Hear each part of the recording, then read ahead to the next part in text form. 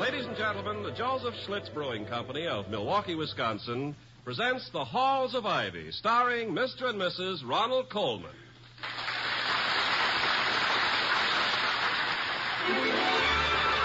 I was curious. I tasted it. Now I know why Schlitz is the beer that made Milwaukee famous. If you like good beer, you'll find it pays to be curious and learn about Schlitz for yourself. And now, The Halls of Ivy.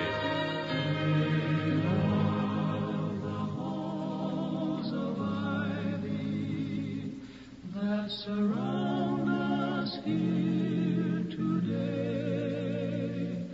and we will not forget, though we be far, far away. Welcome again to Ivy, the College of Ivy and the town of Ivy, USA. Dr. William Todhunter Hall, like any other college president or almost any kind of executive, has to make certain concessions to his superior officers. For instance, he must on occasion have lunch with some of the members of the Board of Governors when he would far prefer to spend that hour and a half playing a game of chess with his wife, Victoria, who was, until her marriage, the toast of the English musical comedy stage. With chess at the halls, it doesn't matter much who wins, but a college president must not permit himself to be checkmated too many times by his Board of Governors, even at a luncheon at the faculty club like this one. Enjoy your lunch, Doctor? Very much, Mr. Merriweather, very much. I've also enjoyed the opportunity to discuss these matters with the board members present and to have the... Oh, pardon me, Mr. Wellman, but that is my milk you're drinking. Oh, it is?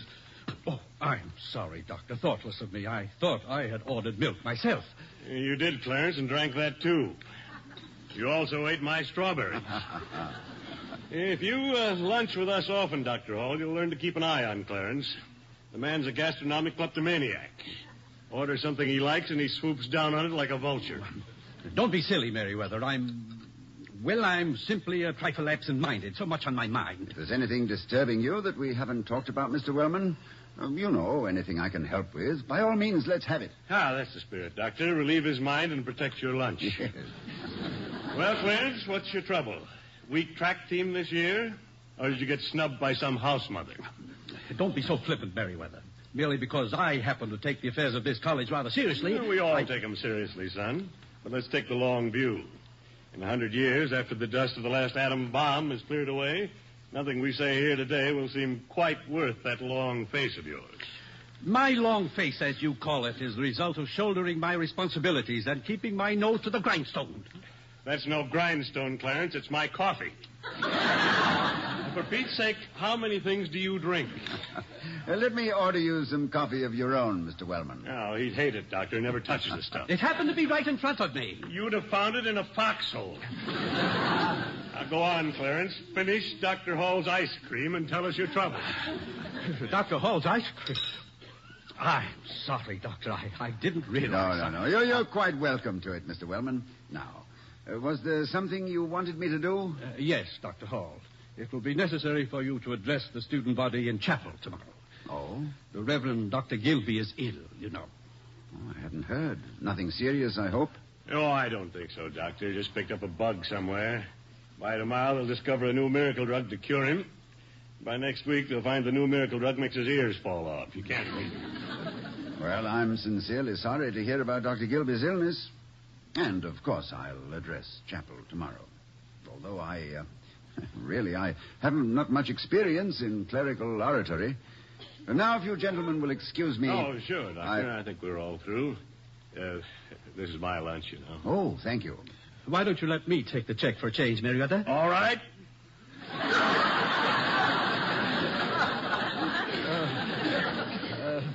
Waiter. Check, please.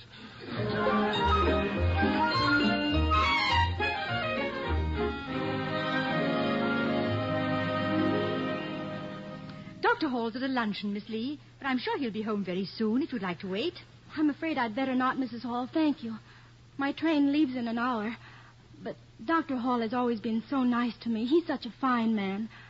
I thought I owed it to him to explain why I'm leaving Ivy. Leaving Ivy, Miss Lee? But I thought... aren't you the Margaret Lee who's up for president of the student council? Was, Mrs. Hall. The field is now open for a new candidate. One with lower marks, possibly, but a higher social standing. Perhaps one whose family is less than 4,000 years old. Oh, Mrs. Hall, my father was so proud of me. And now... No, please, dear. Now, sit down. There. Why don't you cry a little? It helps sometimes, you know. Tears are a sort of window washing operation. You see things a little more clearly through the panes. I've cried myself dry, Mrs. Hall. Some of it was self-pity, I guess, and some of it was... Well, I suppose I just overrated the decency of the student body. I think it far more likely, my dear, that a few members of it have underrated you. You mustn't condemn an institution because some of its windows rattle. Dr. Hall is going to be very disturbed about this.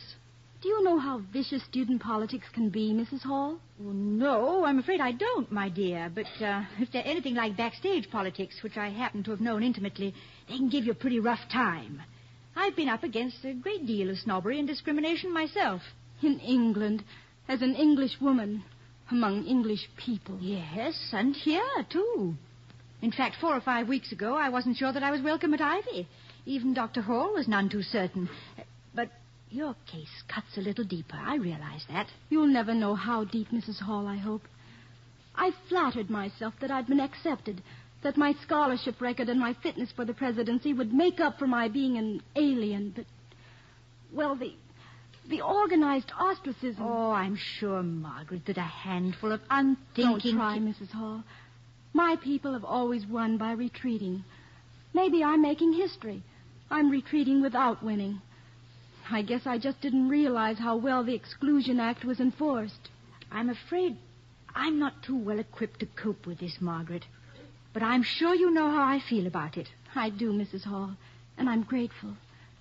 And please tell Dr. Hall how I appreciate everything he's...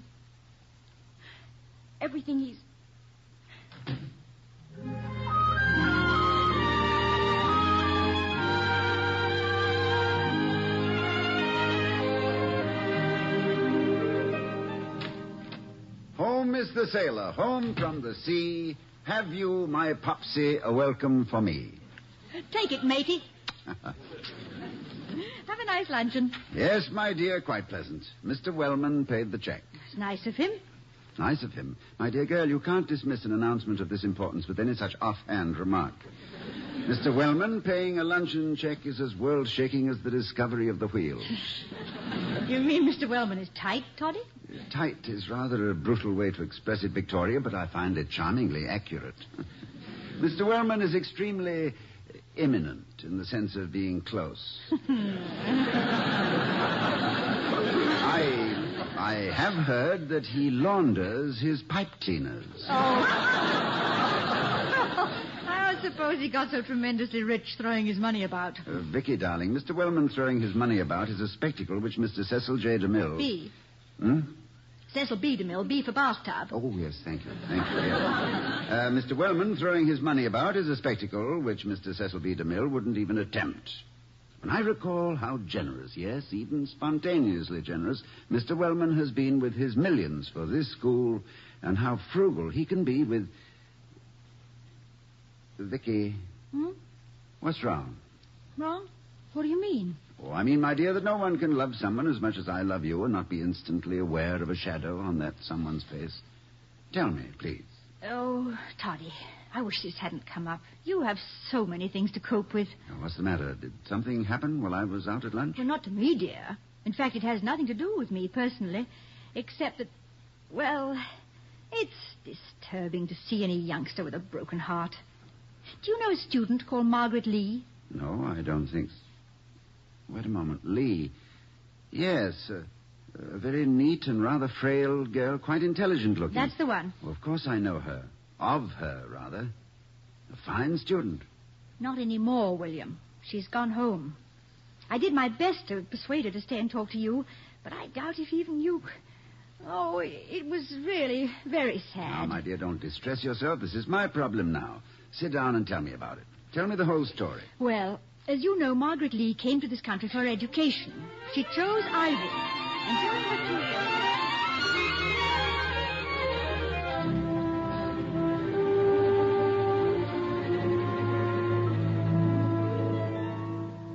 This is a wicked thing, Vicky. The antithesis of everything we have tried to instill in the men and women here at Ivy. I'm sorry that I wasn't here in time to talk to the girl. I'm afraid I handled it rather badly, William. She was so depressed and discouraged that... Well, I don't know too much about this part of the job. Are campus politics always as bad as this? Oh, no, of course not. But I must say that I sometimes stand aghast at the utter ruthlessness of these young people. Young, of course, is the key word in that admission. They're all children, callously pulling the wings off butterflies. As far as I'm concerned, one of the chief purposes of education, the chief purpose, if you like, is to impart an understanding of the butterfly's viewpoint. Whenever I hear of a student being made the victim of prejudice, I feel that I've failed in some... Yes, Penny? Beg pardon, sir, but there was a message from the Reverend Gilby. Seems like he was took sick, sir, and wanted to know if you could... Yes, I know. I received the message at lunch, Penny. Thank you. I've got a Bible, sir, if you'd care to borrow it. I have a Bible, Penny. Thank you. Quite welcome, sir. Any time at all. Well, it's turning out to be quite a day. What was that all about? Well, Dr. Gilby, the chaplain, is ill. I am pinch-hitting for him, if that isn't too irreverent a word, in chapel tomorrow morning. Vicky, I don't want you to come. I feel I should be very inadequate. Oh, nonsense, Toddy. You'll do a lovely performance. I wouldn't be a bit surprised if you were held over for a second week. Held over, Victoria, is not very good ecclesiastical terminology. Yeah, I know. I love Dr. Gilby, and he has everybody with him from the Te Deum to the recessional. But you'll be wonderful, too. Did you ever hear Charles Lawton give a Bible reading? No, and I must say it sounds quite unexpected. Unexpected, but intensely interesting. Funny, too. In fact, it inspired me to do a great deal more Bible reading. Well, I'm afraid I haven't Mr. Lawton's elocutionary gifts. But if Captain Bligh can do it without the congregation resorting to mutiny, maybe Dr. Christian Hall can rely on the students' bounty of generosity. I say, that was rather good, wasn't it? Oh, yes. It was splendid. Just go on like that and you'll wow them.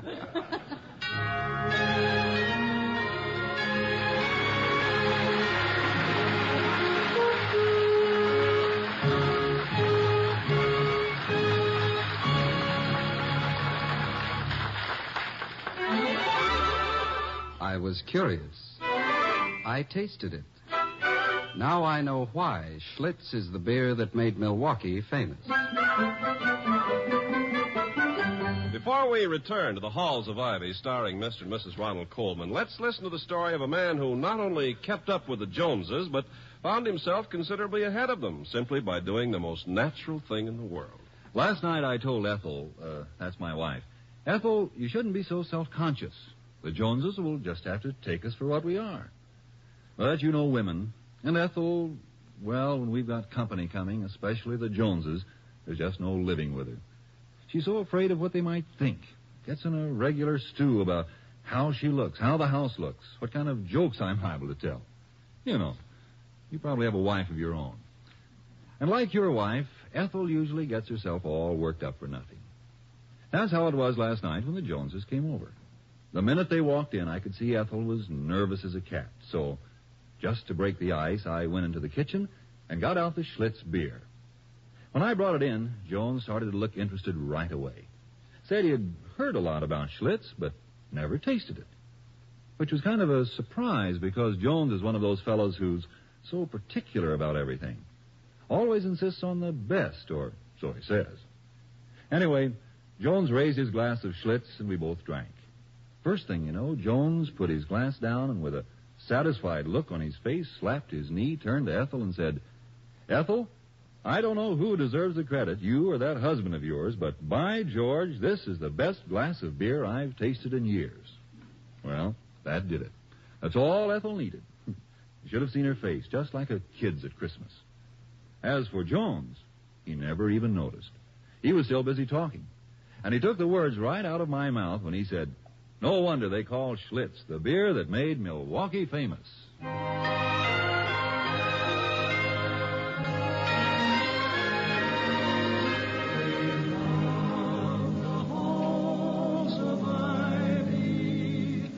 That surround us here today. As we return to Ivy, we find a perturbed Dr. Hall striding back and forth in the living room, as Mrs. Hall says. Toddy, stop pacing. Break into a trot or a single foot or a gallop.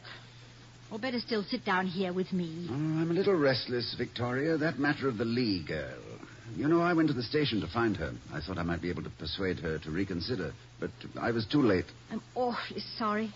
I'm sure you could have done something. You're very persuasive, you know. Then I wired her aboard the train. But not knowing what space she was occupying, I wasn't any too... It's the telephone. I know, I hear it, but where is it? I'm going to put that extension cord on a deep-sea fishing reel with a strong Well, string. it's right near me somewhere. Oh, here, under the evening paper. Thank you. Dr. Hall's residence, Spokane, Washington? Good heavens, the Lee girl must have taken a very fast Yes, plane yes, put him on, please. Hello, Frederick? Yes, I am indeed. Now, are you ready? Rook to the King's Bishops 3. Check. Ha, ha, ha. How do you like them apples, Frederick? Goodbye. Poor old Frederick. Lost both nights last September and can't get his queen out. Oh, don't these long-distance chess games run up some pretty fancy telephone bills? Oh, not for me, my love. You'll notice that I always receive the calls. I never initiate. Oh. Oh, I only play cross-country chess with those of my professional acquaintances who are equipped to finance them, and at their invitation. Oh, I'm no Reshevsky, but playing 20 simultaneous games blindfolded, but I'm pretty good. I didn't know there were any college professors who could afford that sort of playing. Oh, there are a few. Pitifully few, I must admit. You know the ones who have written cloak and sword novels for Hollywood, under assumed names, of course. And the unmarried ones who prefer to spend their budgets playing chess by phone rather than go night clubbing. You gave up a lot of things to marry me, too, didn't you? I certainly did, my darling.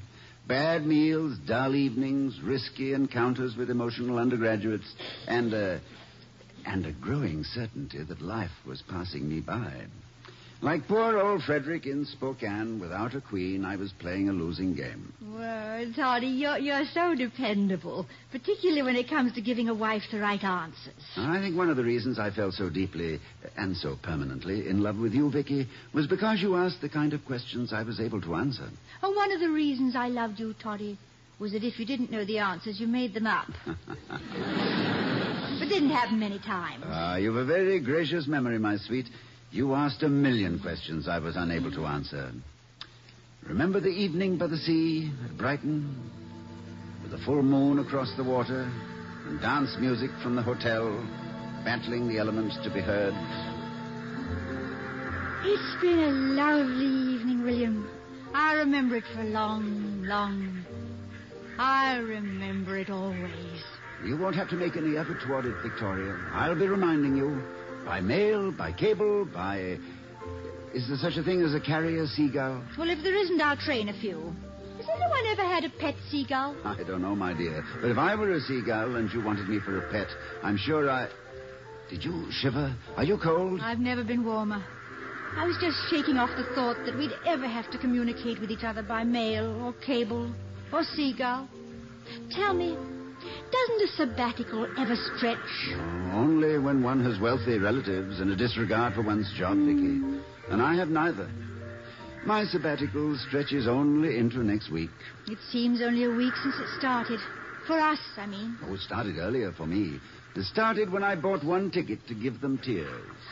Because I didn't know where else to go for the evening. I think I knew you were there, even then. No, you didn't. That was the night the man who played the vicar had such a cold that you were reading all his lines. You were too busy. Whatever made you come back? I haven't the faintest idea.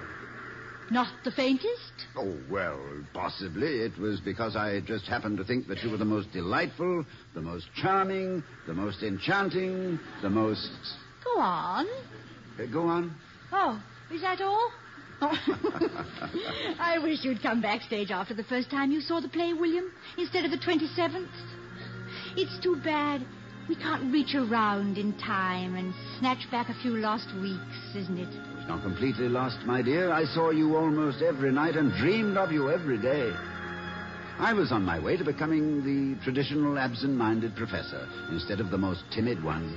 Oh, Vicky, my dear, I am so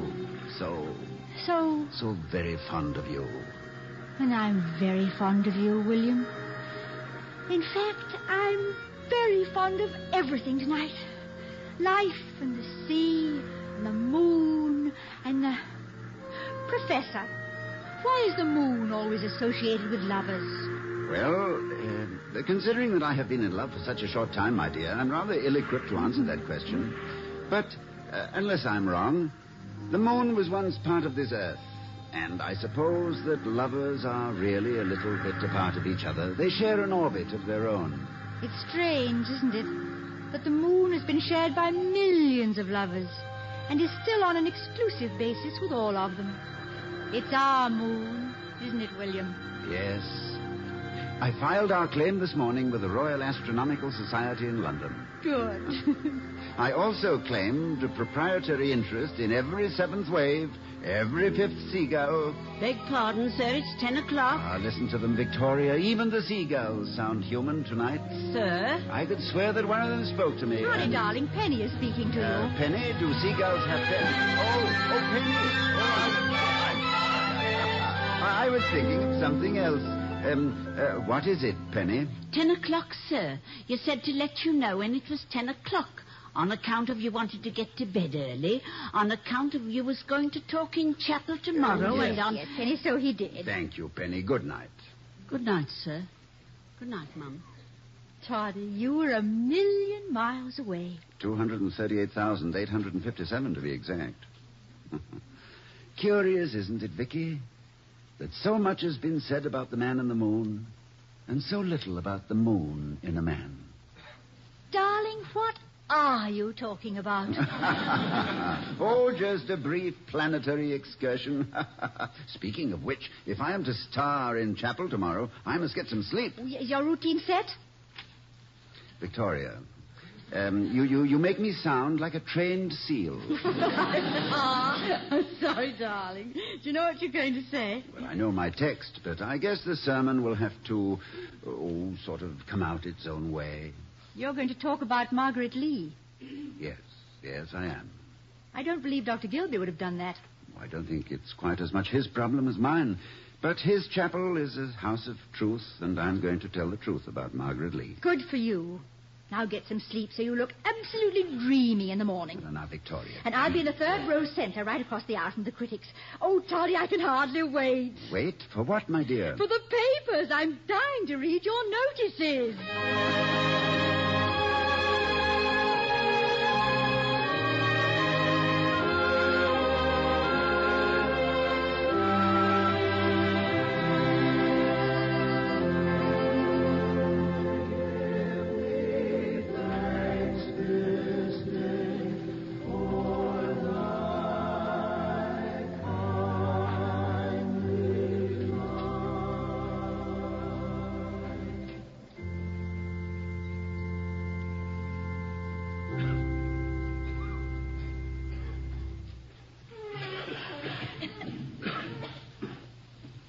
Good morning. I am glad to report that Dr. Gilby is not seriously ill and should be with you again tomorrow. I welcome this opportunity to call to your attention a situation which has arisen here at Ivy. And since it concerns a matter of faith, there could be no better place to speak of it than in this chapel. And no better time for it than on the eve of National Brotherhood Week, proclaimed by our president throughout the nation. A young woman, a brilliant student, with such a record of achievement and reputation for integrity, that she was an outstanding candidate for the highest office within the gift of the undergraduate body. This young woman has left Ivy and returned to her home. Against unfair student politics, snobbery, and racial prejudice, she fought a good fight and thought she had lost. In her conception and practice of decent human behavior, she has shown, I believe, no lack. Therefore, she does not leave here the poorer. Rather is it some of you who have found wanting. And by the same token, I, too, must have a sense of failure. Tolerance is a word I would rather not use. It seems to indicate a condescension. I prefer the word understanding. And intelligent understanding is as essential to our study of human relationship as it is to our comprehension of Latin or science. We must learn not only the meaning of democracy, but its application and practice. For in after years, our boast of a superior way of life will be a sham, and Ivy College will have failed in its primary function, a preparation for life. I would like now to inform you that I have been in communication with this young lady, and she is returning to school. I hope I may rely on the student body to conduct the forthcoming election for president of the council on a basis of merit untinged by social bias, so that her faith in us will be restored. Ladies and gentlemen of Ivy, the human race is not an exclusive club with a selective membership. We are all members from birth. True, it has both active and associate members, and it is up to each of us to provide our own classification. But I consider it one of the most important functions of education, so to instruct you in the humanities, that when your membership in this human society is ended, the recording secretary may mark you paid in full.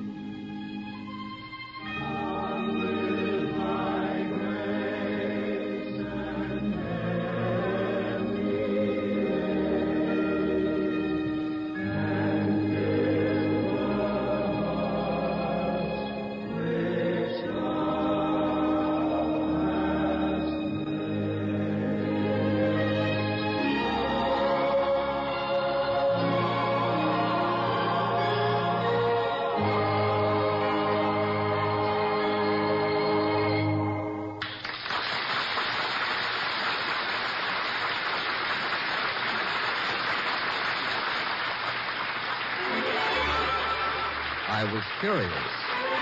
I tasted it. Now I know why Schlitz is the beer that made Milwaukee famous. And here again are Mr. and Mrs. Ronald Coleman. Good night, everyone. Good night.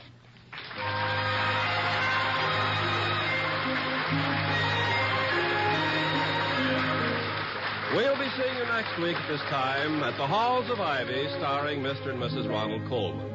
The other players were Barbara Jean Wong, Gloria Gordon, Herb Butterfield, and Willard Waterman. Tonight's script was written by Don Quinn and Walter Brown Newman.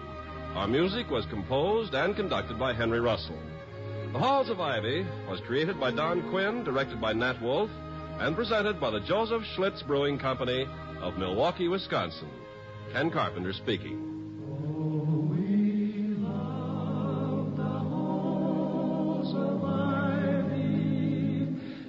Surround us here today, and we will not forget, though we be far, far away.